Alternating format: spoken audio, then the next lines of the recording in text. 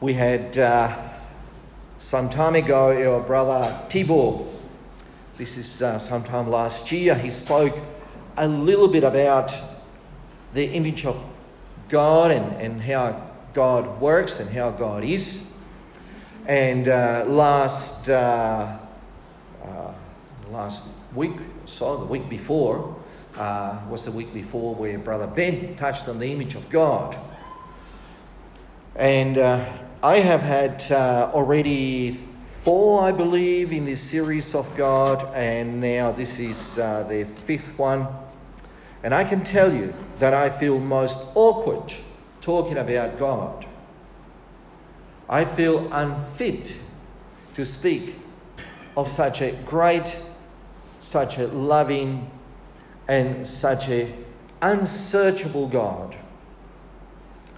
So this morning I would like to share with you on what does God look like? What is His image? And I know that this will somehow challenge our mind, and we don't want this to be an academic fest or something that we will challenge ourselves to think and not have any answers, but rather that it can be meaningful to us, that we can appreciate God for who He is. And I hope that's what this does this morning. And so I'll go straight to it. I will not have any introduction.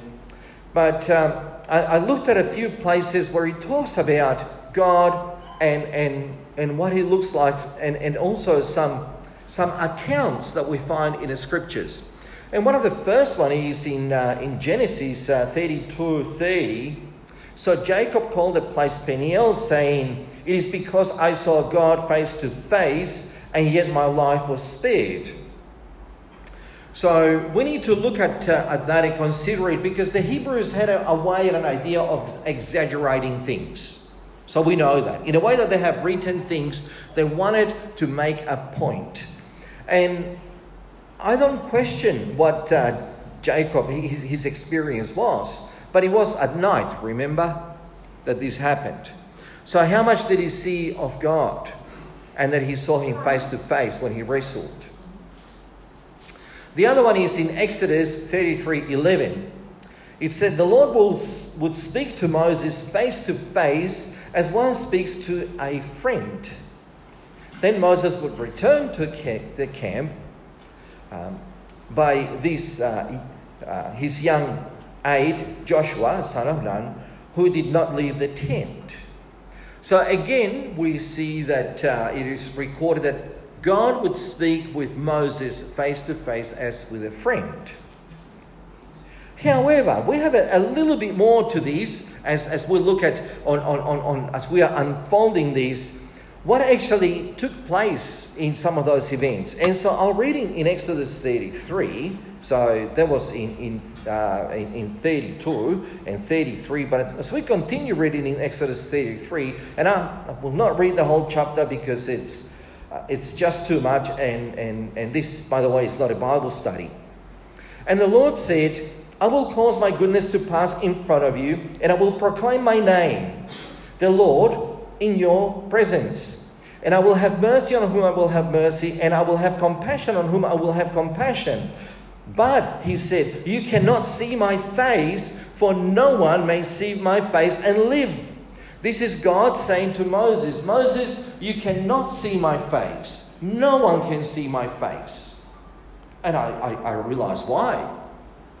So how are we going to do this? I need to be here in your presence, you in my presence, and how we're going to deal with this. So in 21 it says, "Then the Lord said, there is a place near me, not far from me, where you may stand on a rock, and when my glory passes by, I will put you in the cleft in that rock and cover you with my hand until I have passed by. Then I will remove my hand, and you will see my back, but my face you must not see." Now, this is, I don't know about you, but this challenges me.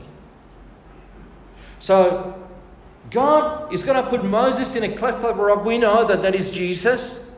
We heard about that many times. That that place is very near to God.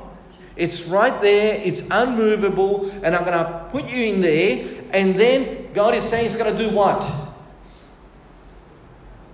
Cover. My goodness. Igor, you're the closest to me. Can you please come up here? Thank you. Just stand there. This is my hand. Yeah? Hardly, barely covers half of your face. Not even. Thank you. You can sit down. God is going to cover Moses. How big is Moses? We'll have to ask. Is he a miniature, yeah? Small man in stature. God is going to cover Moses with His hand. How big is this God? How big is His hand? You know, sometimes we believe in a very, very small God. And I know that happens to me. Maybe it's not you. But I come to church and I bring God in a big, big box because I believe in a big, big God. And every time I leave out, I find myself that I need to leave that box, maybe for Christmas Operation Child, on his side and get a bigger box. Because all of a sudden it doesn't fit in the box that I brought him in. Recently, the scientists are all in agreement that as vast as the universe is, which they believe now that it changed. It changed in 3 months. 3 months ago, it was 32 billion light years in any direction. Now it's 46 billion light years. So if I travel at the speed of light, which is 300,000 kilometers per second, which will be from here to the moon in 1 second, if I traveled for 46 billion years, I would reach the portion of the universe that we can actually see light being emitted. That doesn't tell us that that's the end of the universe. By the way, we still don't know whether we are at the edge of the universe or the center of the universe, because now we can go right, left, up, down, and it's still 46 billion light years away. But now we realize that this is not the only universe, that there are other universes. Yeah? They might be very different to ours, that they are perhaps different laws of physics and different measurements. So we still cannot quantify our universe.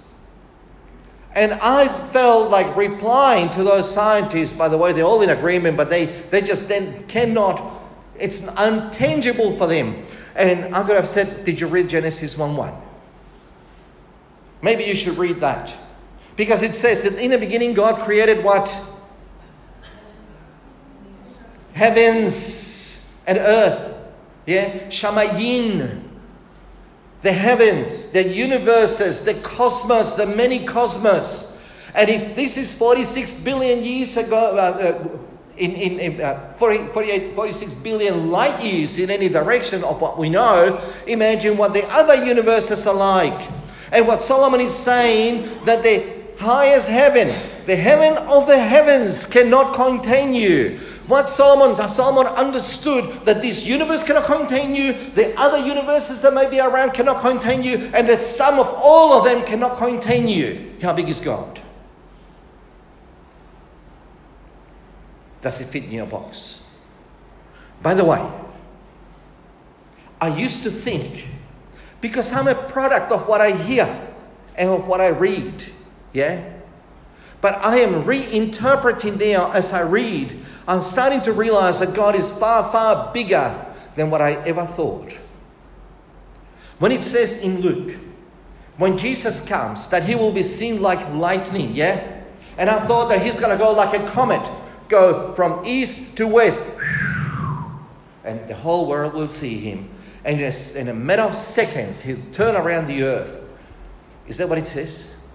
Maybe you should read it. It says that when lightning lights up the whole sky from east to west, yeah, the whole thing lit up. That's how it's going to be the coming of Jesus. He is going to take up the whole sky. He is not a small God that will go like an aeroplane from one end to the other. Do we realize that? Do we realize how big and how awesome this God is? This is the God that we are invited and challenged to seek Him and to search Him and to serve Him. God is big. In John understands this. In John 1:18 it says, no one has ever seen God. but the one and only Son, who is himself God, is in closest relationship with the Father. This Jesus is the one that has made him known. In John 4:12, 1 John 4:12, no one has ever seen God, but if we love one another, God lives in us, and his love is made complete in us. That's what we were saying. You know, if you want a healthy church, you need to love God, and we need to know who God is, but also we need to love your neighbor. If you want God to be revealed in your lives, if you want God to be revealed in this church, then that is the first principle. That is the first stepping stone in knowing who God is. So what does God look like? Got a slide there, a partial painting, I just zoomed that, of Michelangelo. Now, Michelangelo was a person that feared the Lord. He really feared God. And he was seeking the scriptures. And when he read about Moses, that Moses' face was beaming when he came out down from the mountain, he actually sculptured Moses with horns. Because he understood, in Latin, the word horn and beam is the same. I haven't put it there, but it's an interesting place. If you ever go to Italy, go to Rome, go to St. Paul's Cathedral, and that's where you will see him. But if you remember, I recall now, Brother Tibor, when he said that in Egypt, gods did not move.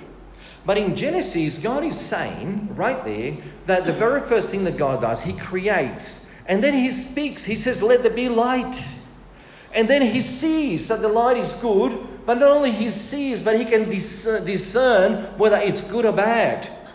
All in one step, the very first step. So we see in all these throughout the Bible that we have figurative descriptions. I've got it there, you can read it with me. We get figurative descriptions of God as having human features.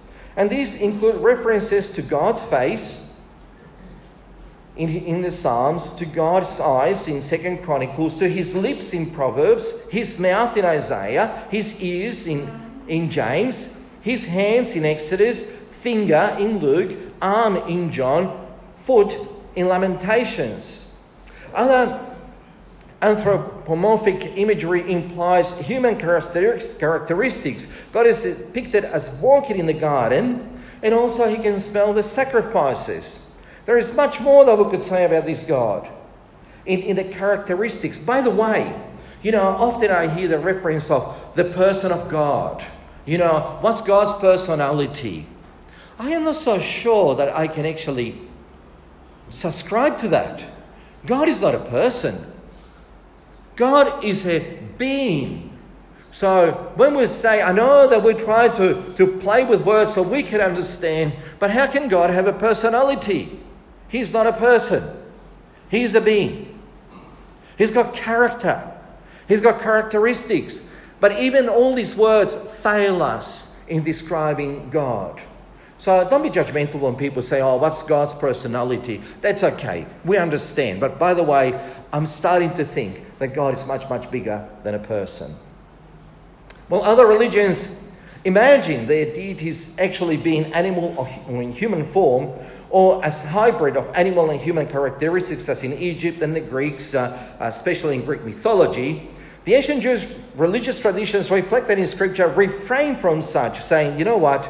That is not such a good thing. Our God is not like that. So the gods that were in Mesopotamia were very small gods. They could not move. They could not speak. And God is challenging that, saying, who do you compare me to? I'm not like any of them. I can speak. I can smell. I can do everything that you do and far, far more. So do we look like God? Does God look like us? Well, he's not a man. I know that.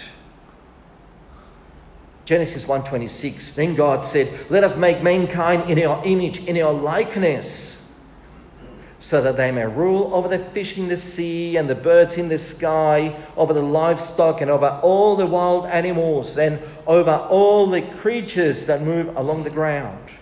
So God created mankind in his own image. In the image of God, he created them, male and female. He created them. James refers to this scripture, and he says in James 3:9, with the tongue we praise your Lord and Father, and we curse human beings who have been made in God's likeness. We know also through the scientific world that DNA leads us to one single human being. All of us. Maybe I would recommend that you read Acts chapter 17 when you get home, about Paul arguing this case in the Areopagus.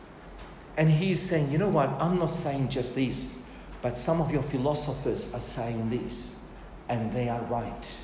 We are God's offspring. Pardon me. So, when Michelangelo is asked to paint God in a Sistine village, and I have an image there of Michelangelo, that's what he looks like. Take a very good look at him. Look at his nose. Look at his eyes. Look at this part here of his eyes, his eyebrows. Look at that. And when he is asked to paint, let's go to the next image, paint God. I'm going to shrink this image. Let's go to the next one. Yeah? That's God. That's how he depicted God. He thought that God looks like that. Looks very similar, does he not? I got him there side by side on the next one. Thank you, Ben. If you look at that, they actually look like brothers. To Michelangelo, God looked like him and he looked like God. He understood that. By the way, as much as we understand that, that caused a problem.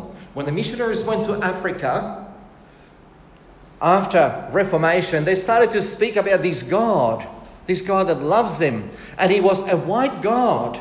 But can you imagine the Africans? How would they relate to a white God?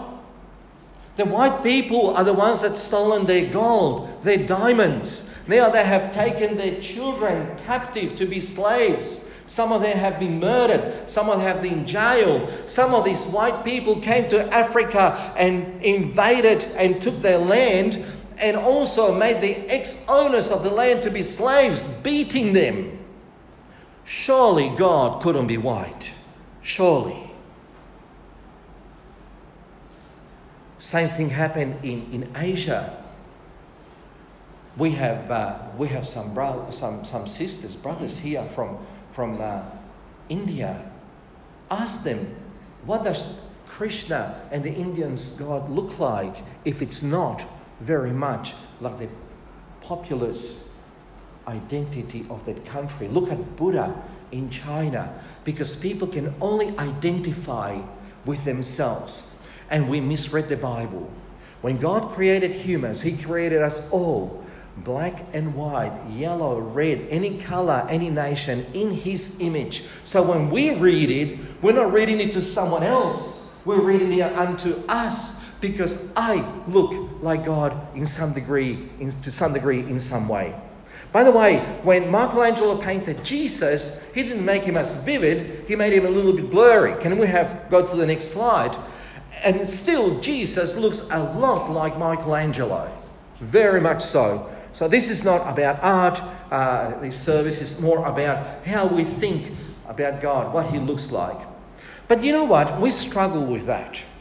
We struggle with that idea because we read in the scriptures that God made us in his image, and then Jesus comes and takes our image, our likeness, to turn us into his image. And somehow, that's too big for us. And it is. We cannot get that together. However,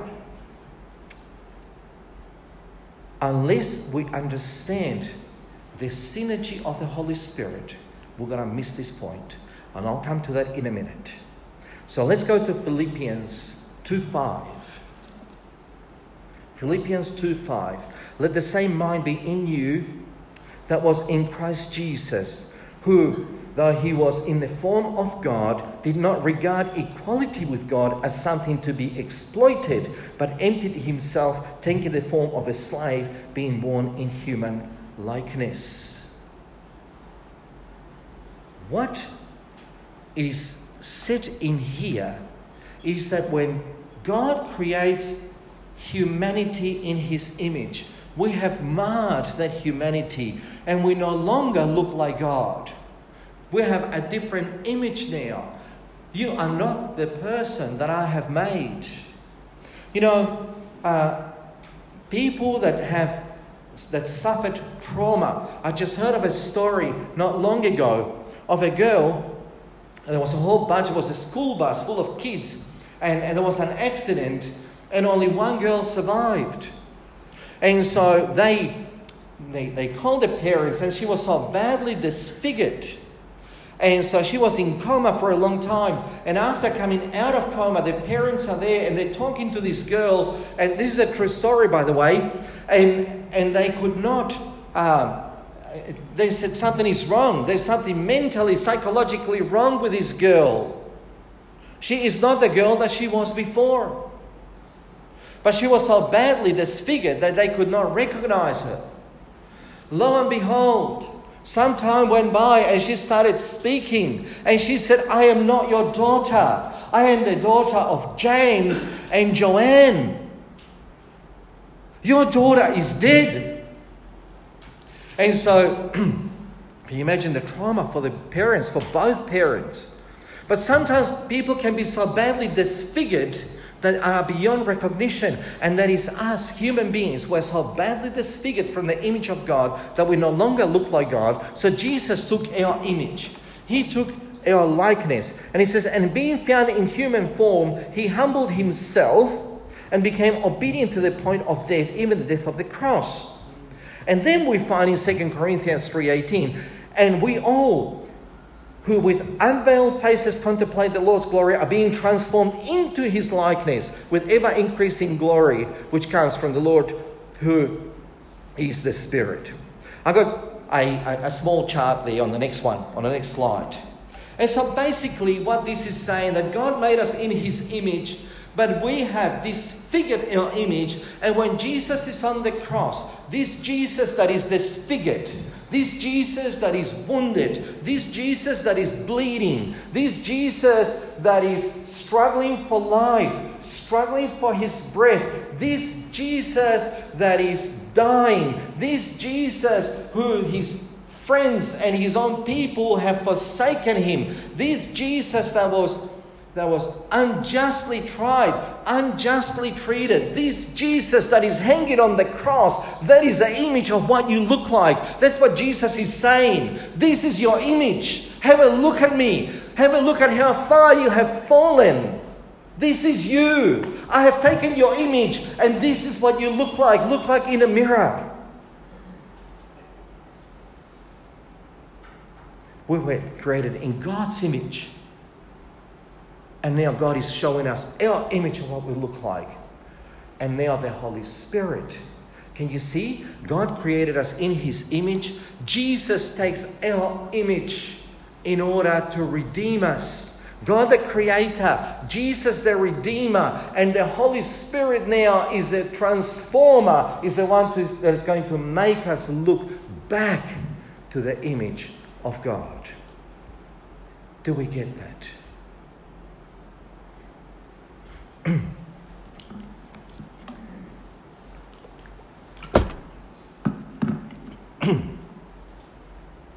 Mark 12:13. Jesus is confronted with this question. Later, they sent some of the Pharisees and Herodians to Jesus to catch him in his words. They came to him and said, Teacher, we know that you are a man of integrity. You aren't swayed by others because you pay no attention to who or what they say, but you teach the way of God in accordance with the truth. And here's the question. Is it right to pay the imperial tax to Caesar or not? Should we pay or shouldn't we? Jesus knew the hypocrisy. Why are you trying to trap me? He asked. Bring me the denarius. Let me look at it. They brought a coin and asked him, whose image is this? And whose inscription? Caesar's, they replied. Then Jesus said to them, give back to Caesar what is Caesar's, and to God what is God's. Has everyone got a 20-cent coin? Anyone? Oh, we don't use money anymore. No, it's not cash. You're not very good wogs. But on any coin that you would have. Yeah, thank you, Jess. I'll have that. Can you tell me whose image is on that coin? Kangaroo. A kangaroo, yes. And what else? The Queen. The Queen of England. And this belongs to the Queen. So what Jesus didn't end up saying, and I wish that he did. So whose image is in you? To the Pharisees and the Sadducees. Whose image is it? Because I am afraid that you are a thief, that you have stolen from God. This image is not yours. This image is not for you to do whatever you want to do. But this image is to glorify God, and you're a thief. And any thief will be thrown into jail. Or you are in jail. You are a thief. You have stolen from God. And Jesus is saying, return to God what is God's. Whose image is that? Whose image is in you? Whose image is in me?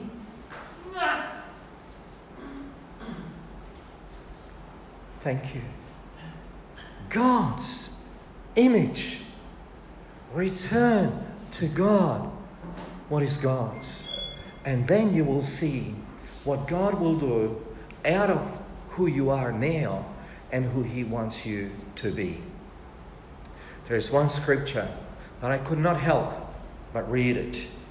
And it's found in Songs, out of all places. Songs chapter 2, verse 2. And the groom is saying, like a lily among the thorns is my darling among the young women. Out of the thorns, of course, the thorny crown on his head, but also the thorns that are in the field. Out of there, with all your misery, with all the drought in your life, as dry as your land may be, with all the lizards that are there, with all the ants and all the other frightening things that might be there, out of there, I'll make a lily out of you. I will make something beautiful out of where there is no beauty. That's what I want to make out of you. And you know what the response of the bride is? I love it. Let him lead me to the banquet hall and let his banner over me be love. I want to change that. Let his banner continue to be love. This God loves you, loves me. And He wants to change us and transform us back to His image. As big as He is. He says that the universe cannot contain Him. I don't know why. I don't understand. We're not worthy. Maybe I should include you. I am not worthy. I'm not worthy to speak, to say these words. You know, I feel moved. I struggled the whole week. How can I speak about this God who is so big and so great and so loving and so kind to me? So my question is, what are you going to do with this God? What are you going to do with the image that is in you? Are you going to still hold it, or are you going to return it to His rightful and only owner? I beg you, choose wisely. May the God, the Creator of heaven and earth, bless you, give you wisdom, and lead you to the transformation to be like Jesus Christ. Amen.